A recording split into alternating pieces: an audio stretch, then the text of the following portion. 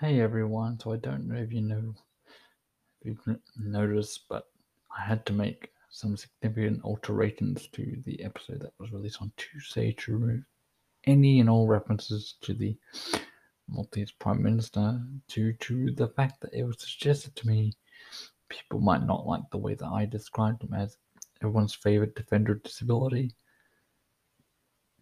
because he probably isn't.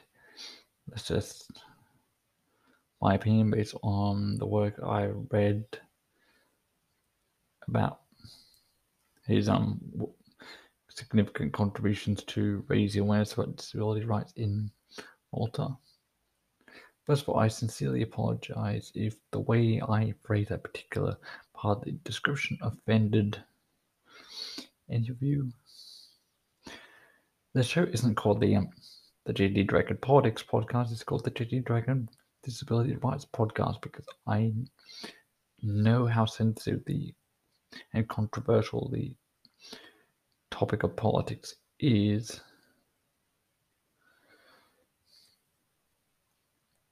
But if we're being honest, this entire show could be viewed as controversial depending on who's listening to it, and it probably is.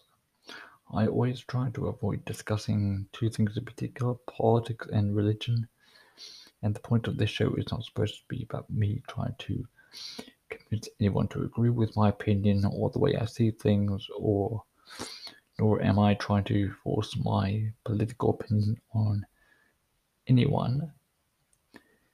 It's about showing disability. It's about showing how inextricably linked disability rights is to LGBT rights, to Indigenous rights, and so on. And so whenever I see a country and its leaders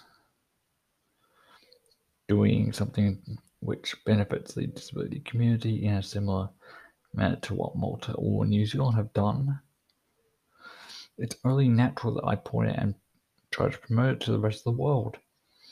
And whenever I ask someone the question, what advancement in disability rights have you seen or been a part of, I'm aiming to learn what disability rights was like during their childhood, what actions were taken by the government and society to protect the rights of those with disabilities. What was their particular role in bringing about change? And what's the next step going to be to ensure a brighter future for those with disabilities, which would ensure a brighter future for really anyone?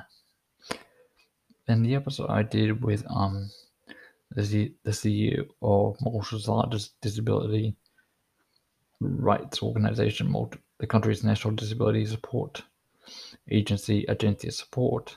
I'm not going to reveal his name for reasons. May as well just go and listen to the episode yourself if you want to learn more.